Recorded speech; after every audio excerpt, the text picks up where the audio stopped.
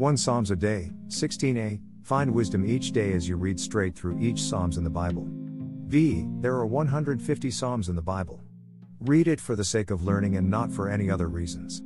Say a prayer to God before you begin, asking the Holy Spirit to give you wisdom and understanding, then be renewed by the words you have read. 2.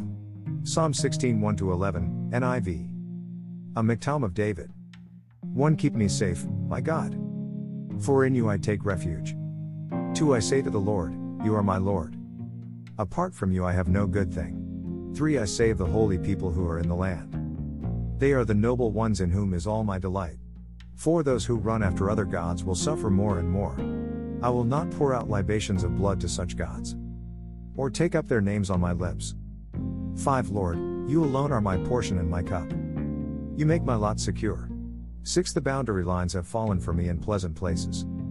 Surely I have a delightful inheritance.